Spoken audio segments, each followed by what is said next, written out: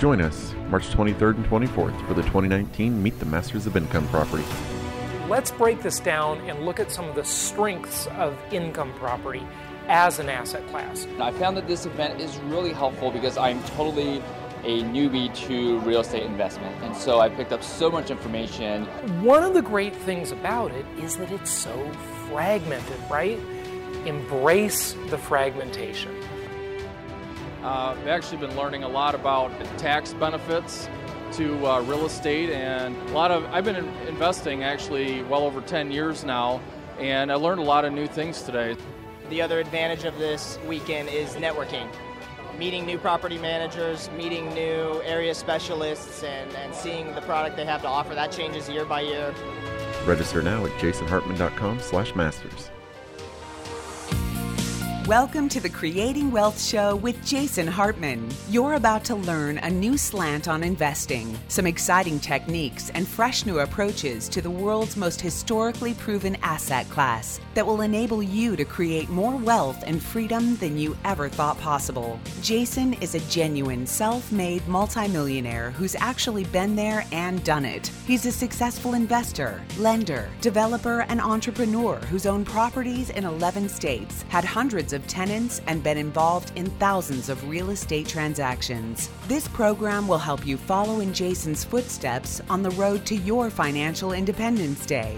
You really can do it. And now, here's your host, Jason Hartman, with the complete solution for real estate investors. Welcome to episode number 1127. This is your host, Jason Hartman, and today we are going to go back into neighborhood research as we talk to my friend Andrew Schiller from NeighborhoodScout, kind of take a deeper look at different neighborhoods. He's a returning guest, been on the show before, so we will take another dive into that topic today. Anyway, as it is an absolutely gorgeous day here on the Treasure Coast of Florida, it is just beautiful once again. I am reminded that is why this is such a tourist attraction place for people from around the world. They love to come here and check it out. So I hope you are enjoying your weekend. This will be, of course, broadcast on Monday. And how do you like that 5-day schedule we're on? Are you keeping up with 5 days a week of episodes? I hope you are. A lot of you requested it, so here we are. And soon, maybe we'll even go to 7 days a week. 7 days a week. Can you imagine that? Okay, we have got a fantastic event coming up for Meet the Masters. We'll make some formal speaker announcements with more details about them, but of course we have George Gilder, we have Tom Wheelwright, we got a couple other speakers we're working on, but we are going to leave a little more time in the schedule for our own content, because after the last Meet the Masters, which was a 3-day event, this one is a 2-day event, like a normal one, where we had so many speakers. Some of you said, I wish I heard more from Jason and Jason's team. So we're going to do that for you this time and make sure it has a very nice balance. Ticket prices will have another price bump here in the relatively near future. So go ahead and get your tickets at jasonhartman.com/masters. But maybe more important than ticket prices are the room block prices. We've got a fantastic discounted room block, a beautiful property in Newport Beach, California, where we will be hosting the event. So do not miss our discounted room block. And we put a countdown timer on the website, jasonhartman.com/masters, showing you the next ticket price increase. The early bird gets the worm, right? And also discount room block expiration date. And that is from the hotel, not from us. So there we go. Okay, a lot of stuff going on in the news. We're going to get to talk to you about that stuff this week. But without further ado, let's get to Andrew and talk about market research, neighborhood research, demographics, all of these important factors as we dive in today. So here we go.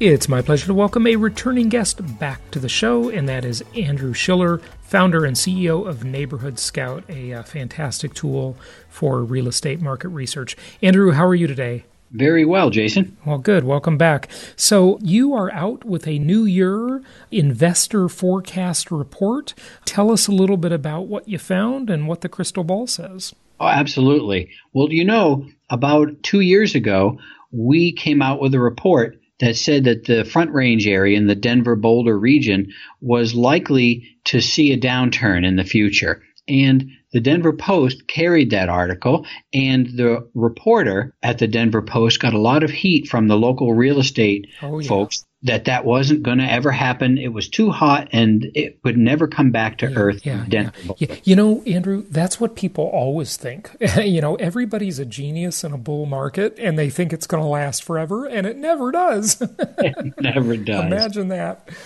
But about a year and a half after our report came out, lo and behold, National Mortgage News came out with a headline that says a chill is taking hold of the Denver real estate market. Yeah. So we were very prescient in understanding that this was going to happen, and we did a year and a half in advance, even during the market was going great. We knew that it was going to turn, and we knew about when. Yeah. Also, in the second quarter of 2017, we forecast that the Las Vegas, Henderson, Paradise, Nevada metro area would rise to become the number one highest appreciating metro area in America. And it did. I remember that. Yeah. And it did. The Schiller Home Price Index data from August or September of 2018, more than a year later, said that it did do that. So we are now showing what we think is likely to happen in 2019. 2018 had a national change of about 7.6% increase in overall real estate values. We expect in 2019 is going to have a significant deceleration in home price appreciation down to about 4.5%. Yep, that sounds about right to me. So you said 7.6% last year, and things are slowing down, and now your 4.5% is your forecast, right? That's exactly right. Okay. Now, the problem is, as you know better than anybody, all real estate is local, and we've got to divide that up into at least 3 types of markets, and that's what I'll say: linear, cyclical, and hybrid. And the problem is these aren't weighted the same when you look at those national numbers. And that's why your tool is a very handy resource, because do the national numbers even matter? I mean, they're good conversation pieces, but that's about it, right? That is so true. Yeah. They are good sound bites, but the broad national picture hides a far more dynamic story of the real estate markets where fortunes are to be made and lost. Mm-hmm. And while macroeconomists, just like you said, Jason, tend to describe general conditions for the nation's real estate market, we have a team of PhD geographers, and we study each metro area, zip code, and neighborhood in America to understand the local real estate market. So let me tell you a little bit about what we found for metro areas.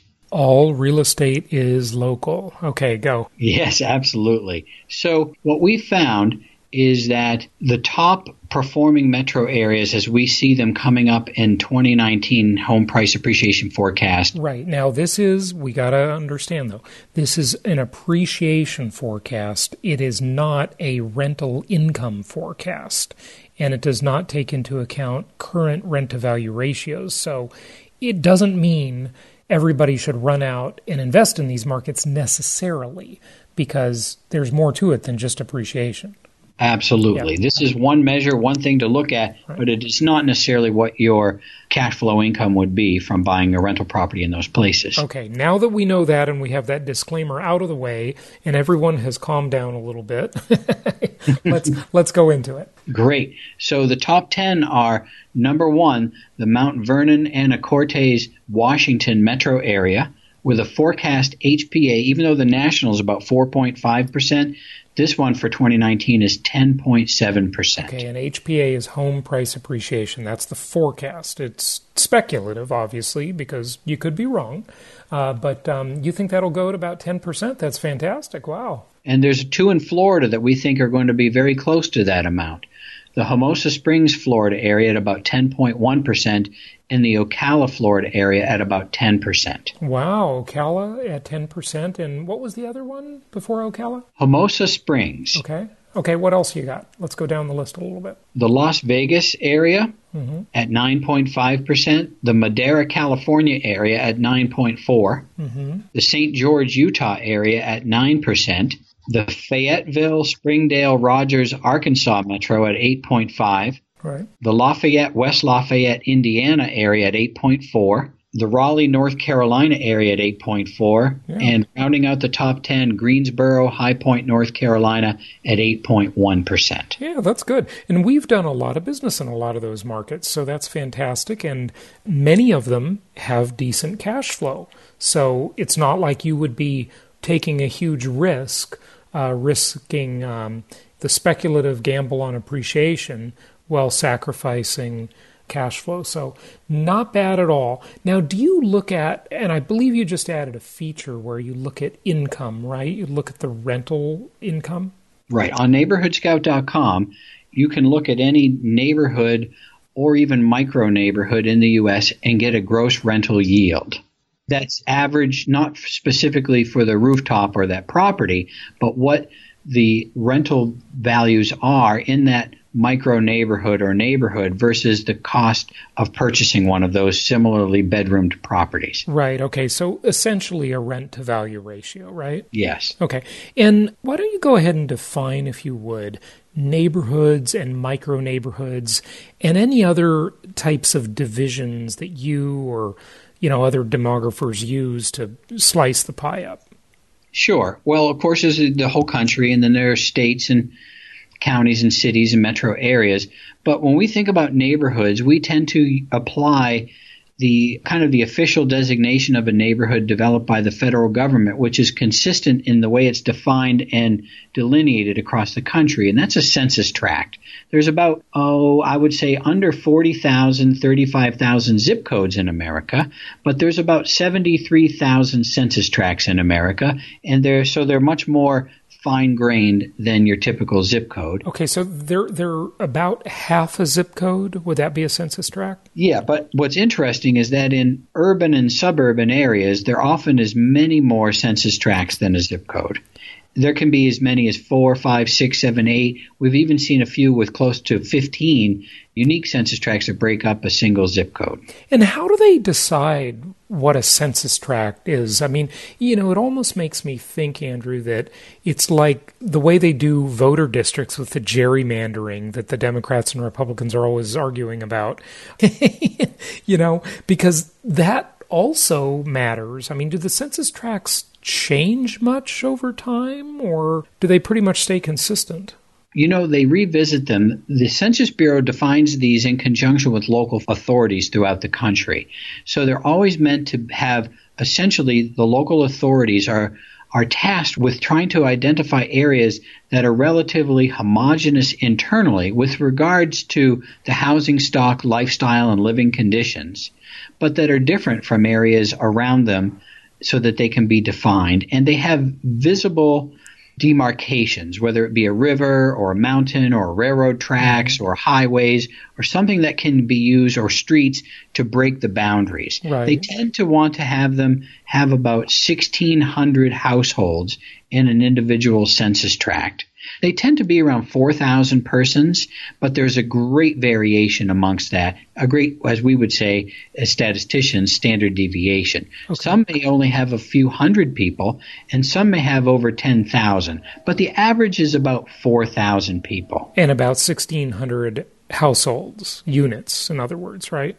And what we call a micro neighborhood is a subdivision of the census tract, and those are called block groups. Okay. Now, from fewer than 40,000 zip codes in the U.S., a census tract is about 73,000, but block groups, or we call micro neighborhoods, about 218,000. So this is a really small area. Oh, yeah, it's a really micro group. Okay. Good to know. That's very interesting. So a micro neighborhood is about generally maybe 1/2 or 1/4 of a census tract? That's right, depending on the location. There can be as many as 9 micro neighborhoods within an individual census tract, and in some rare occasions, there are no difference. They're one and the same. Okay. Now, I got to ask this question. Do other tools and surveys use the same type of divisions that you use with micro neighborhoods? They probably all count census tracts, but do they do the same micro neighborhooding, or is that unique to you?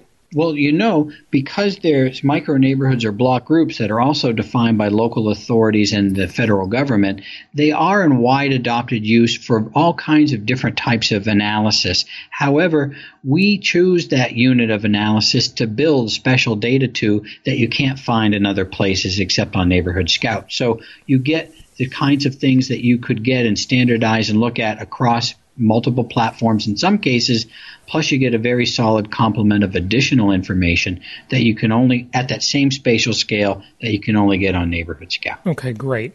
Now, I want to switch gears a little bit, and I want to talk about neighborhood renaissance and the possibility of it, the gentrification trend that happens in some neighborhoods but doesn't happen in others. I bring this up because, as we were talking about off-air a little bit before, about this huge bunch of promotion around the Opportunity Zone tax deal, which, frankly, unless I'm missing something, I don't think it's that good a tax deal, first of all. And I don't think it necessarily will lead to very good investments either. So, one rule of investing, I say, is don't let the tail wag the dog, right? Don't invest just for a tax break. The investment itself needs to be sound, and the tax break should be the icing on the cake. But I don't think you have either thing in most of these opportunity zones, and you've got these promoters out there, and just the name of it alone, the name that the government gave it, sounds like, hey, we better do this. It's an opportunity. The government says it's an opportunity zone. And I don't know, maybe I'm missing something and maybe I'll miss out, but I tend not to fall for, the bright, shiny objects. I used to, but I'm older now and more conservative. And, I don't do cryptocurrencies and, I do miss out on a few things, but mostly I end up being right. You just got to wait 2 years and Jason's always right again. So, I guess a broken clock is right twice a day. So maybe I'm not so good at this. But what makes a neighborhood come back, and what neighborhoods are just destined to be blighted forever? Well, that's a great question. So the question in some ways is, what makes a location the right location? And we use nearly half a century of data in combination with machine learning and artificial intelligence and our PhD research team. We've uncovered some repeating patterns in which locations grow in value and which locations grow in rental prices. And those patterns change over time, shifting in context of the market and the hyperlocal conditions in and surrounding not only zip codes, but micro neighborhoods that can be up to 10 times smaller than the typical zip code. But the right locations, the places that tend to rejuvenate, most often combine a few different things like these that I'm about to mention from our analysis of half a century of data and hindcasting. Number one biggest is outstanding access to a high number of high-paying jobs, particularly within 20 minutes travel time of that neighborhood. So if you have good access to jobs, that will really help maintain the value and bring the value up. Okay, so that would describe the Oakland, California phenomenon. That's right. Right. Sometimes in combination with that are steep price advantages of that location over adjacent and surrounding neighborhoods. Right. It's almost like real estate values and rental prices are like liquid on a landscape. They run from high elevation down to low and pull up. Yep. We've found this to be the case over and over again, but only... I made a name for that 15 years ago. I called it the water theory of real estate, where if water seeks its own level, right? If you spill a glass of water, it will go to the lowest level, and that's exactly what the money does, right? And, we saw that in the macro sense of California money leaving and going to Phoenix and Las Vegas. We see it in much smaller neighborhoods as well on the micro level. So very true. Yeah, I agree. That's amazing that you were figuring this out 15 years ago. That is exactly what our analysis shows. And that only really works if you have a neighborhood or an area in a metro region or a region that has a growing economy, and there's pressure on places around it that make it more expensive, so people are looking for an edge to find a place that's less expensive. And when they do that, they're willing to overlook some of the shortcomings of that location for the pricing advantage, and that drives the prices up. But where they look for that pricing advantage will be based on how many impediments there are in place or disadvantages to that location. Right. Okay. So they're willing to overlook little things like that Oakland is, or at least was, the highest price, highest murder rate city in the country. Right. That's actually not funny, but okay. That's right. But what happens is different people are willing to overlook that first until it improves better, and then the next wave of people and the next wave of people. So depending on who you're trying to rent to, certain people will be more likely to overlook that, maybe young single males, than perhaps young families with little children. Right. Yeah. Got it. Okay. But when in combination with good access to jobs, a steep pricing gradient advantage will draw in new investment, increase prices, growing regional economy, and in population pressure, which is demand, often within a half a mile of the neighborhood itself, and low violent crime rates are very important, or even if they're very high violent crime rates, if you can see a trend to declining violent crime in the neighborhood, we find that property crime isn't as much of an impediment to rental prices and real estate values as violent crime is. And so that's a much better integrative measure of a place that's on the rebound, is if the violent crime rate is going down or projected to go down. And we, on NeighborhoodScout, show both the violent crime rate and a 5-year trend and a 5-year projection for violent crime rate for any neighborhood you look at. Okay. All right. Anything else? Yes, walkable access to passenger rail is very important. Increasing educational attainment of residents in location, improving schools that serve the neighborhood, and hundreds of other variables that work to drive prices upwards in specific neighborhoods and specific zip codes. Okay, so I know that it isn't your thing, but I just thought I'd throw out the question. If it's answerable, maybe yes, maybe not. But any thoughts on any of the Opportunity Zone properties? I mean, I have scoured that list, and I got to tell you, I'm not very impressed. And I don't know that I want to be putting money in those areas.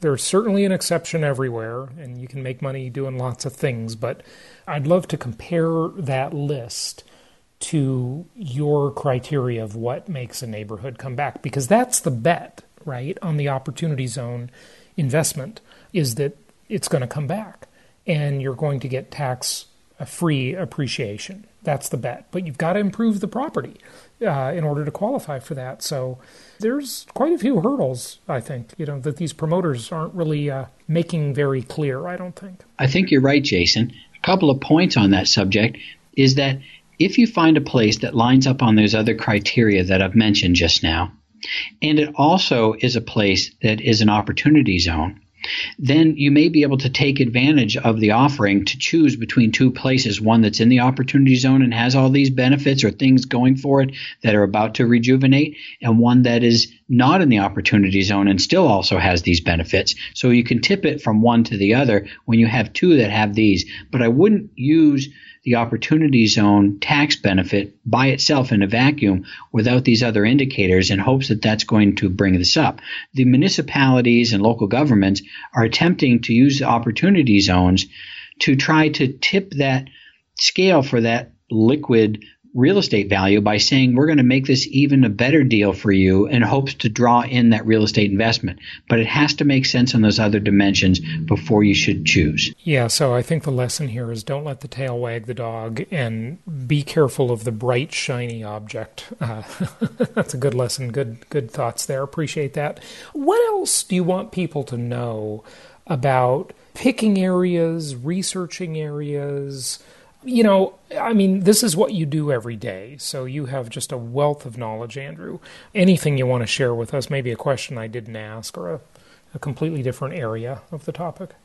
I often find that people base their decisions on stereotypes, which are always backward looking based on reputation. And you should really let the data set you free, because it will reveal new opportunities that other people who you may be competing with for investing in property might not be looking for or not be looking at. And if you can find places that have, by using the data, that are otherwise undervalued because their reputation isn't good, but the data says that they are, you should really consider that strongly, because you're going to get a good value and a great opportunity. One other thing that we noticed sometimes... Well, and we noticed that you're close to rail access here, it sounds like. Yes, it's Amtrak coming through. I can hear the train. And by the way, if you weren't listening, listeners, that was one of Andrew's criteria a few minutes ago, so... You're so right. It is true, and is right near this train. One of the other things to think about is that when there's a lot of pressure from investors to buy things and invest, a lot of the opportunities are already gone. And sometimes even in a single metro area, it's hard to find those really good other opportunities. So it's almost like having the blueberry bushes being picked over already and still trying to find where is the next place that they're going to be. So one place to think about is those places that are likely to be going down in crime risk over the next 60 months, but otherwise have great gross rental yields, good opportunities in prices, and other fundamentals in place. If you know that data, which you can get on Neighborhood Scout, you can then choose to invest in those places before your competition would and watch it rise up around you. And how do you really know that? In asking that question, I almost think I know the answer, but you talked about transportation, you talked about education. When you say high-paying jobs, I mean, no investor listening is going to be interested in an area like Oakland, because that's just extremely expensive. So high-paying jobs are just a little higher in the blue-collar scale maybe than, it's all relative. I guess that's my point. That's right. But how do you know the crime is going to be going down? I mean, I know you can look at the Neighborhood Scout forecast and so forth, but how do you know? How do you make that projection? Can you drill down and unpack any more of those elements of how you can make that forecast? We've been studying crime trends at the neighborhood level, micro neighborhood level, for almost 20 years. And then what we've done is we've seen what kinds of things are taking place in the demographics, the ages, the transients, the educational attainment, other types of educational attainment, other kinds of things about those neighborhoods, overtime prices, and what have you. And then we've looked at a hindcasting. That is, we've regressed the data in reverse to see if we can predict from longer back in time into the future, but still back in time from now, to see if we predicted correctly. And then we pull back the curtain and see if we've done it right. And we've been able to predict with upwards of 90% accuracy down to a sub-zip code level how much crime is going to be in a location. So using that, we've basically been able to do a 5-year forecast into the future based on crime risk, and we've found that we're very likely to predict in a good scenario, most scenarios, how much crime is likely to be there in the next 5 years compared to today, what's the trend from the past, what it is into the future. And those indicators can be very useful for people who are looking for the next opportunity when opportunities are slim. Mm-hmm. Okay, good to know. Let's wrap it up. Are you generally bullish or bearish on the real estate market? And I know that's a macro question, so it's not even a sensible one, but I'll just ask it. I'm actually bullish on the real estate market. I think that while people are worried about recession and other things happening, we see the fundamentals are very solid in place, that the real estate market values are continue to grow, and that the demand is very high and the supply is somewhat limited. And there's a lot of people who are interested in rentals. There's great economy and growing job opportunities. I'd say that 2019 is going to be a good year. And there is, and you know what, I'll add one major thing to that. You covered everything, but you didn't mention that there's no ridiculous, silly, stupid financing like we had that caused the last Great Recession. So that makes for a much more sound future. I think that's very good too. Andrew, thanks again for joining us. The website is NeighborhoodScout.com, and you can also find a link to it at JasonHartman.com. Happy investing. Thank you so much for listening. Please be sure to subscribe so that you don't miss any episodes. Be sure to check out the show's specific website and our general website, hartmanmedia.com, for appropriate disclaimers and terms of service. Remember that guest opinions are their own, and if you require specific legal or tax advice or advice in any other specialized area, please consult an appropriate professional. And we also very much appreciate you reviewing the show. Please go to iTunes or Stitcher Radio or whatever platform you're using and write a review for the show. We would very much appreciate that. And be sure to make it official and subscribe so you do not miss any episodes. We look forward to seeing you on the next episode.